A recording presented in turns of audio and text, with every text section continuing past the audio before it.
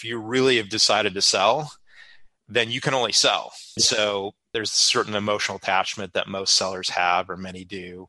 And they, of course, all think their land is the best piece of land around.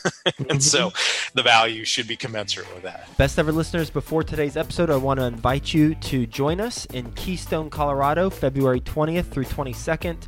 It is the 2020 Best Ever Conference. And not only do I want to invite you to join us, I want to invite you to earn 15% for every ticket that you're responsible for selling should you join as an affiliate for the conference.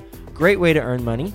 And also, if you're planning on attending, great way to pay for your ticket, essentially. You get enough sales. So you can go to bec20.com, and in the top left corner, it says earn 15% as an affiliate. You can click that, join the affiliate program, and you got all the resources that you need to share the good word about the Best Ever Conference in Keystone, Colorado. And we will be talking more about this on future episodes. But for now, go check out bec20.com and that affiliate page. You can earn 15% as an affiliate, and we will see you in Keystone, Colorado. Best ever listeners, how you doing? Welcome to the Best Real Estate Investing Advice Ever show. I'm Joe Fairless. This is the world's longest running daily real estate investing podcast where we only talk about the best advice ever. We don't get into any of the fluffy stuff. With us today, Scott Choppin. How you doing, Scott? I'm doing good, Joe. Nice to meet you. Yeah, nice to meet you too, and looking forward to our conversation. A little bit about Scott. He's a founder of Urban Pacific, a real estate development and advisory company. He's been involved in development, acquisition, or syndication of 1,900 affordable multifamily units based in Long Beach, California. So with that being said, Scott, you want to give the best ever listeners a little bit more about your background and your current focus? Absolutely. So our company and my background has been in real estate development really for my entire life. I come from a multi-generational family in the real estate development business. So my family's been in real estate development in Southern California since 1960. So I grew up around the business, gave me a background on what real estate developers do, how you make it a career, and how you be profitable in it. And I've worked for a couple major companies. I worked for a subsidiary of what used to be known as Kaufman & Broad, or now KB Home. And that division was an apartment syndication and development arm of that major Fortune 500 building company.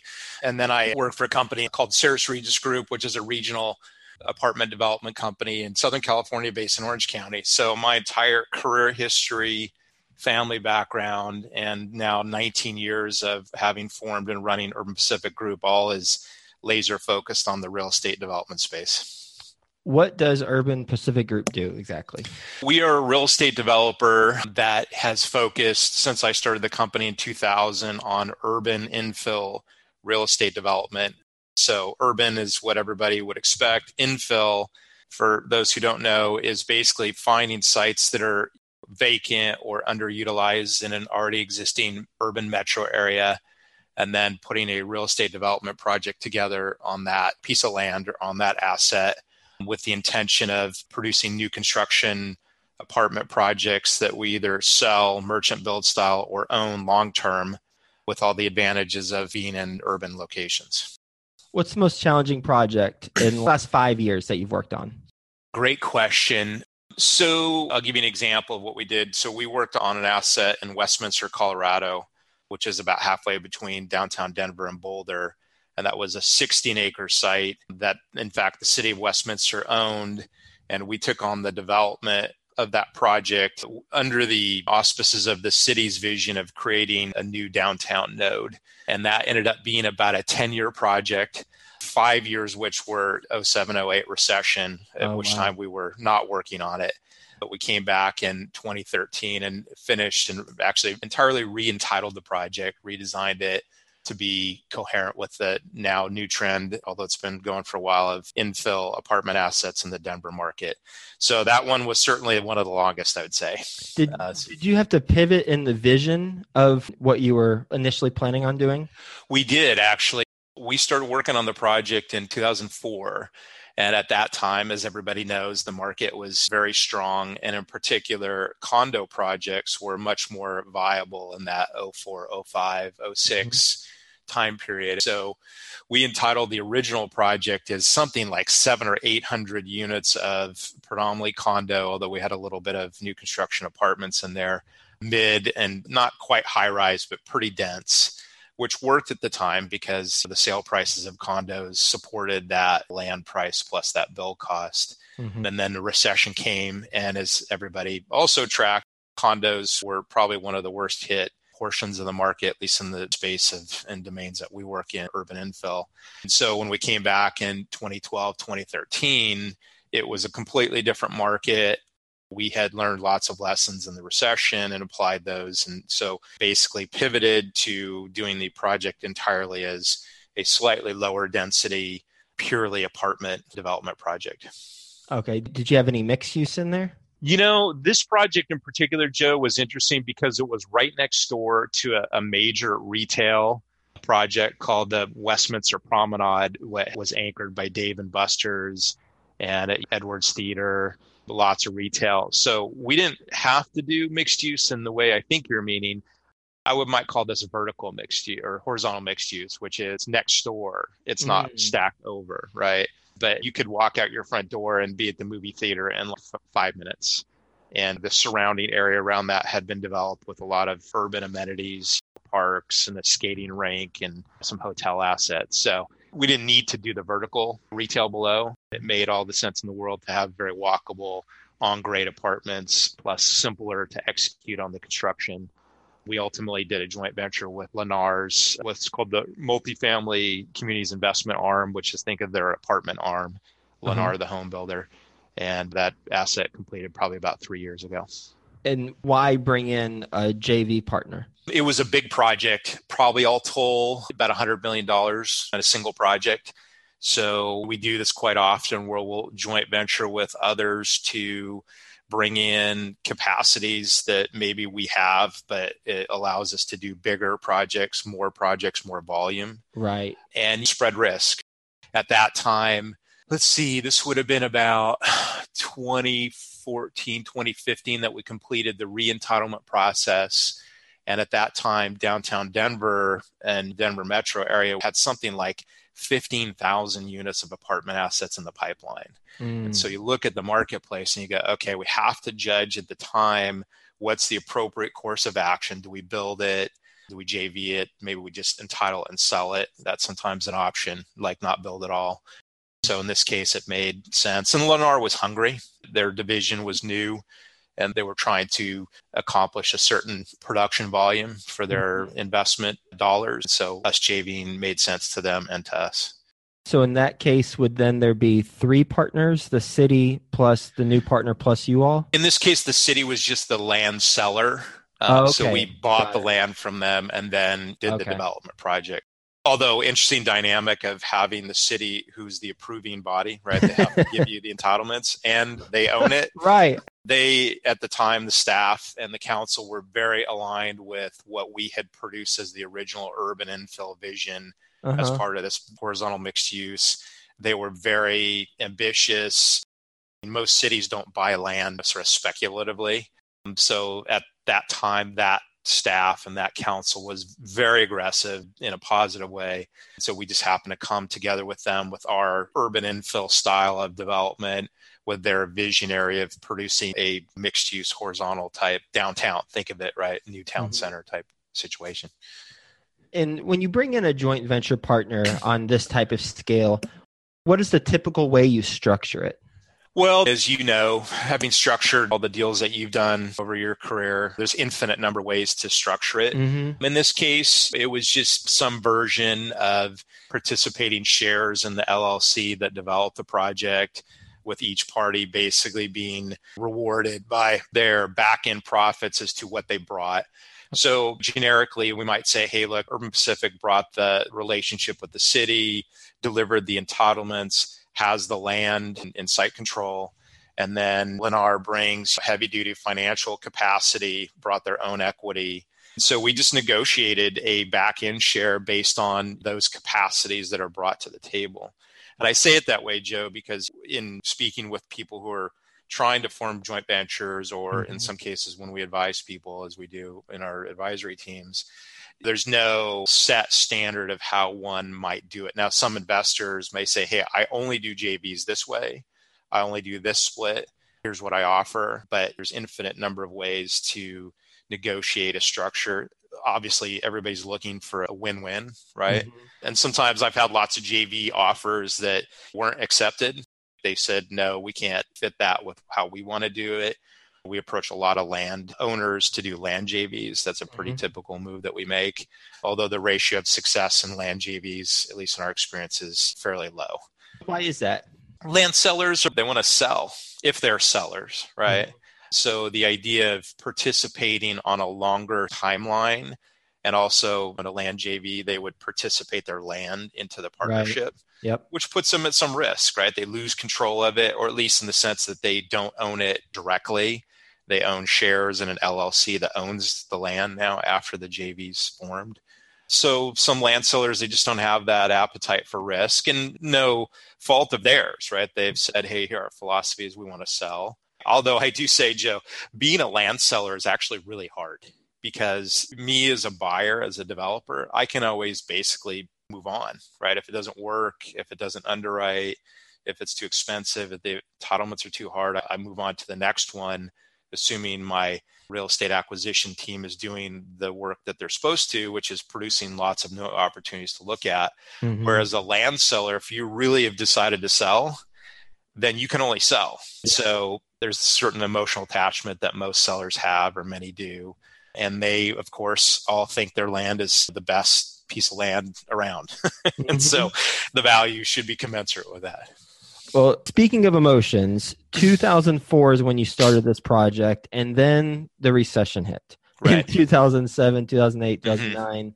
Had you purchased the land, or were you in the entitlement process where the purchase was contingent on it being entitled? Great question. So we, as a standard practice, never close on land unentitled for this exact reason. The scenario of 2008 was exactly why you don't close land and then go get your entitlement. So the deal we had structured with the city was it was contingent. We would close only upon granting of entitlements, and then a certain period of time afterwards. So the city had actually, if I recall, had actually approved the project, like we had gotten through city council, and they had done all that they were supposed to do. And we were in that time period between that and the closing. And then September of 2008, obviously the world split apart. So we just approached the city and said, hey, look, the economy's off. It's not an appropriate time. It's now too dense, too expensive. Condo market's off. That was the narrative that we spoke to the city. Mm-hmm. And we said, hey, we love working with you guys. It's just not the right time to do this. It also helped that we probably left hard deposits in the deal that they got of about $200,000. Okay. So we don't wish that to lose that deposit, but it's better that we lose $200,000 than bought a $5 million piece of ground that is no longer viable right in the middle of a recession. So that's the trade is, do you do option money, escrow, hard, non-refundable deposits and pass-throughs, or do you buy the land and take that risk? I'll always take the deposits and ostensibly assume we lose those, but we're protected on the downside because we don't own the land. Right. And since you had the $200K non-refundable, I imagine you weren't able to negotiate, maybe you were, a better price, since the value, I'm guessing, was lower than what you originally had the option to purchase it for? It's a good question. So two things came out of it. So when we came back in 2012, 2013, a couple of other developers had tried to work on the site, but they had really not the vision that we had. And it was same staff, same council, and they recognized that they were going to make a choice. Either we choose to go with somebody whose vision we agree with, like ours, or other developers can come in and maybe they get the vision, maybe they don't. But leaving the $200,000 built goodwill with the city. Typically, I think most developers would say they would fight it. They might go legal. Not all, but some. So our orientation is always for the long term, right? We build and hold assets for a long run. We want to have long-term relationships with cities that have these kind of deals. So that was part of the calculus that we did when we left the 200 in, is we said, look, we like this deal. We like working with you. We like the location. It was really once in a lifetime location. So we did the math and said, this is what we're willing to bet. And when we came back in 2012, it was after having talked to other groups that they saw what we had offered was better still on the project, but also there was this, hey, you didn't fight us on the 200, you built goodwill. And when we came back in, we actually got the same purchase price that we had. But here's the trick, Joe. This is a purchase price from 2004. Okay. It was still a very good value. Yep. And it was still unentitled at that point, right? Or at least unentitled in the sense of what the new trend in the market was in 2012, which is all apartments. And they didn't really politically want to do all apartments. Westminster is one of those cities, as many are, that, hey, we would rather have for sale homeowners, right? Yeah. The political weighting is always going to lean towards homeownership. But they were very intelligent people, and we walked them through the story of why apartments versus condo in particular doesn't work. And this site was never going to be single family. It was too low density. So we basically went back in at the original purchase price, which even given the units, I think we ended up with 453 units entitled on the second go round, was still good value. And were they affordable housing? They were not. That was actually entirely a market rate project. So there was no inclusionary requirements, no affordable housing. The city just politically wasn't oriented that way. Now, if you talk to them today, new council, new staff, I think they would be oriented around wanting some affordable housing. But at the time that we negotiated the deal, that was not a requirement. Okay, I'm on Google Maps. I'm at Westminster, Colorado, Dave & Buster's. What do I search on Google to find this place? If you just go just straight north from Dave & Buster's, you'll see a parking lot, and then you'll see a brand new apartment project. You'll see the freeway on your left to the west. And that was one of the reasons that made it an irreplaceable location was the market window of that 36 turnpike of people commuting back and forth from Denver to Boulder or Interlochen Corridor, which is a little north of our site, was just perfect from an apartment ownership standpoint. Your sign, if you lived here, you'd be home. I say that jokingly, but that's exactly why you have that market window, as people can see it. And it was, interestingly enough, far enough away that as you go north, you see the freeway diverges from the edge of the project. Mm-hmm. And so that started to sort of set back because noise is an issue when you're right next to the highway. And you mentioned that other developers didn't have the same vision. So why wouldn't a developer who wanted some business just go in, talk to city officials and say, oh, you want this? Okay, I can roll with that. It's a great question. So a couple different answers. One is the companies that we're approaching in this interim period would be very large apartment development companies. So not exactly people like Trammell Crow, Holland Partners, Wolf Companies would be an example. And they just had their model. They just said, look, we build this type of apartment and maybe we lay it out differently and these buildings go east and those buildings go north and the pool's in the middle. Westminster and the staff at the time, particularly the planning department, was very, very particular about how they wanted the project to be. And in fact, when we went back the second time, they were still insistent that we have a parking structure underneath the buildings, like what I call a podium, below grade parking, or at least on grade with the units stacked on top, like a concrete parking structure. And we had to really fight quite hard to eliminate that because what that does is it drives the cost structures up of the build and you're getting more units, but you're paying a lot more to build the building. So as a developer, it's always a trade-off between how much density can you get versus how much it costs to build that density and the rents that are produced from it. And in fact, our new UTH workforce housing offer in our math is a good equilibrium point between max density that's the simplest to build yet produces the best rental income. So we want to look for those equilibrium points where you can build a certain product that's in demand, preferably into undersupplied markets and undersupplied market segments, and then build it efficiently.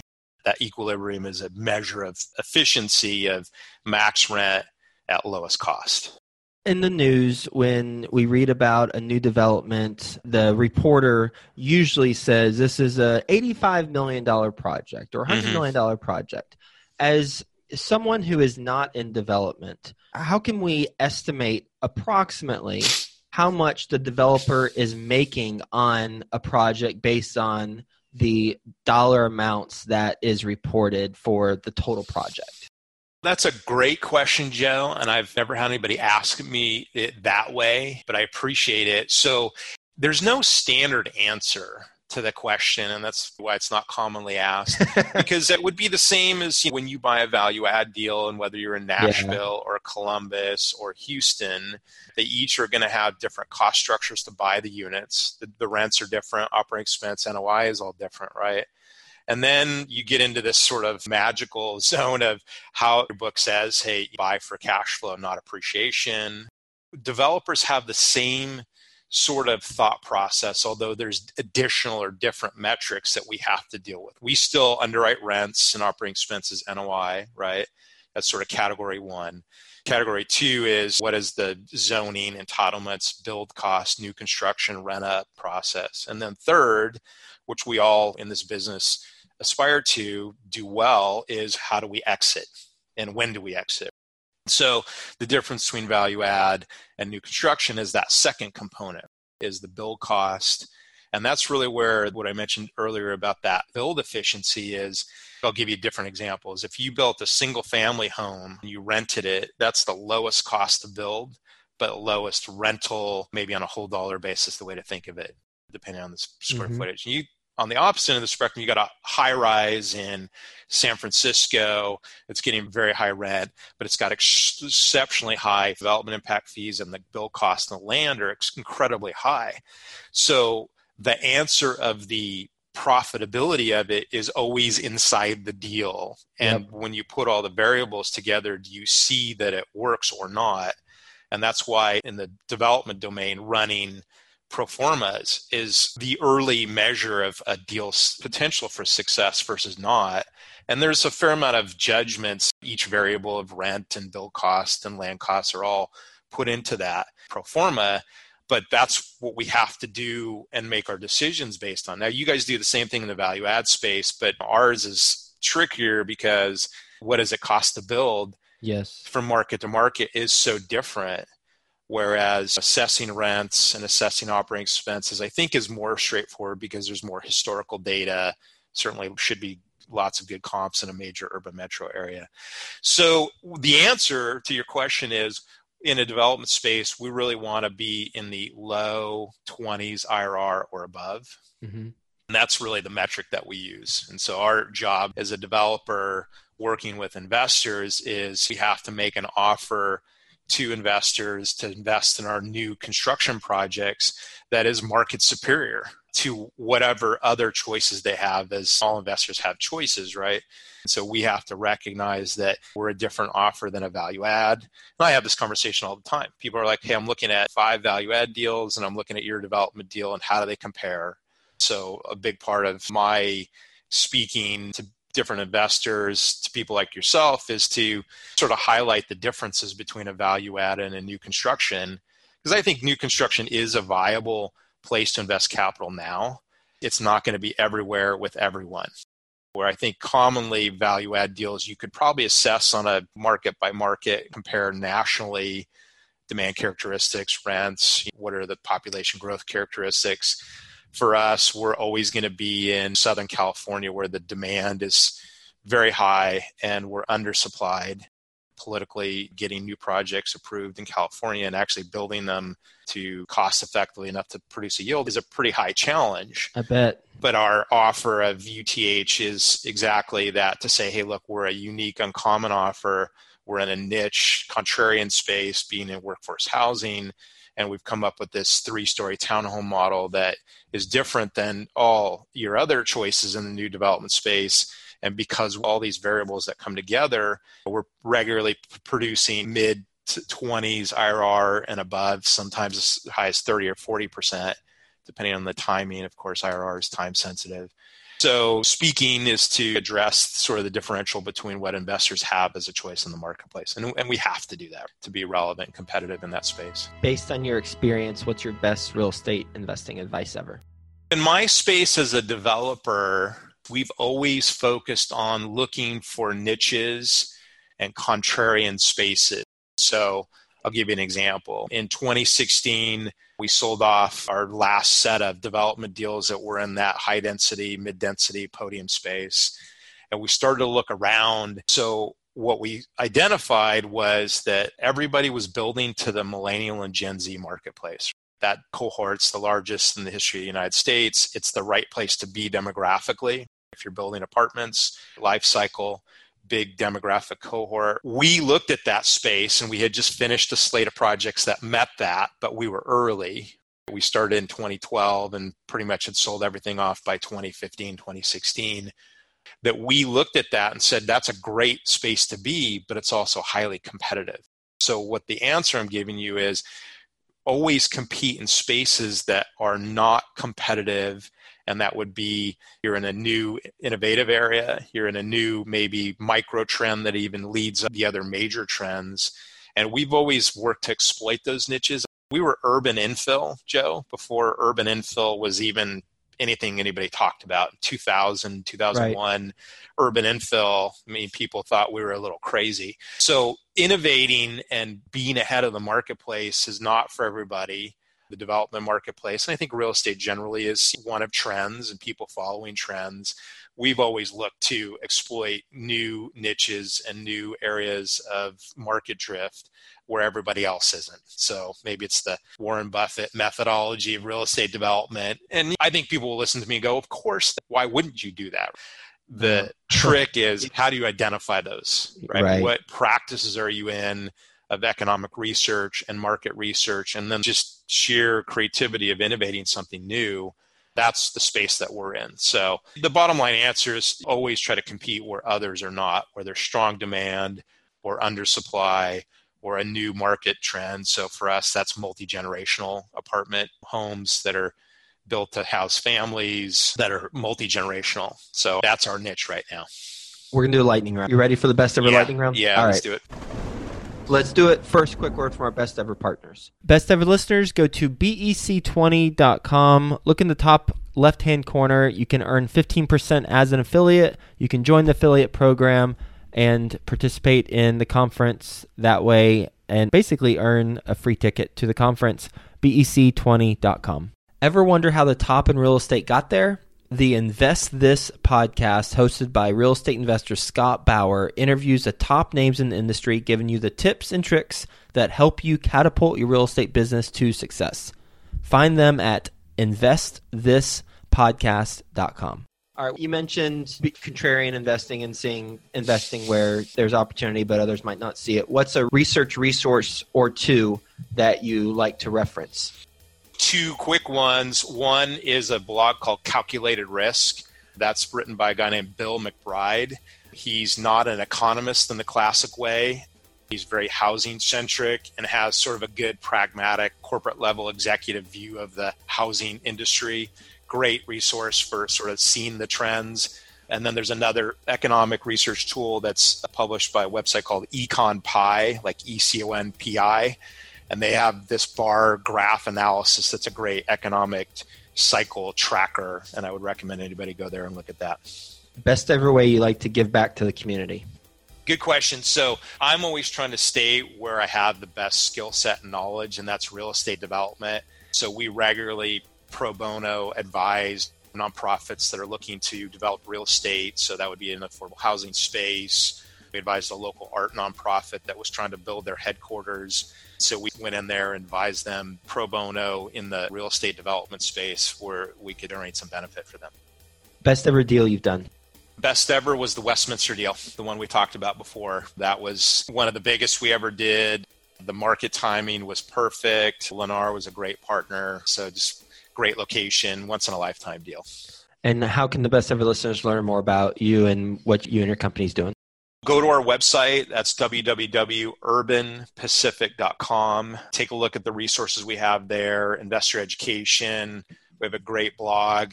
Sign up for our weekly newsletter, which we are always trying to publish articles that track market trends in the economy related to real estate, advice and insights on the economic cycle, et cetera. Scott, thanks for being on the show talking about the Westminster deal, the peaks and valleys of that, and getting into the specifics of it. I love that, and I'm sure a lot of the best listeners did as well, just getting into the details, as well as the emotional, perhaps roller coaster, maybe not as much, but still 200,000 is 200,000 that you had hard Right. and the recession hits, and it's like, oh, okay, how do we make this happen? So really appreciate you sharing that, and thanks so much for being on the show. Hope you have a best ever day. We'll talk to you again soon. Yeah, thanks, Joe. Appreciate you as well. Ever wonder how the top in real estate got there? The Invest This podcast, hosted by real estate investor Scott Bauer, interviews the top names in the industry, giving you the tips and tricks that help you catapult your real estate business to success.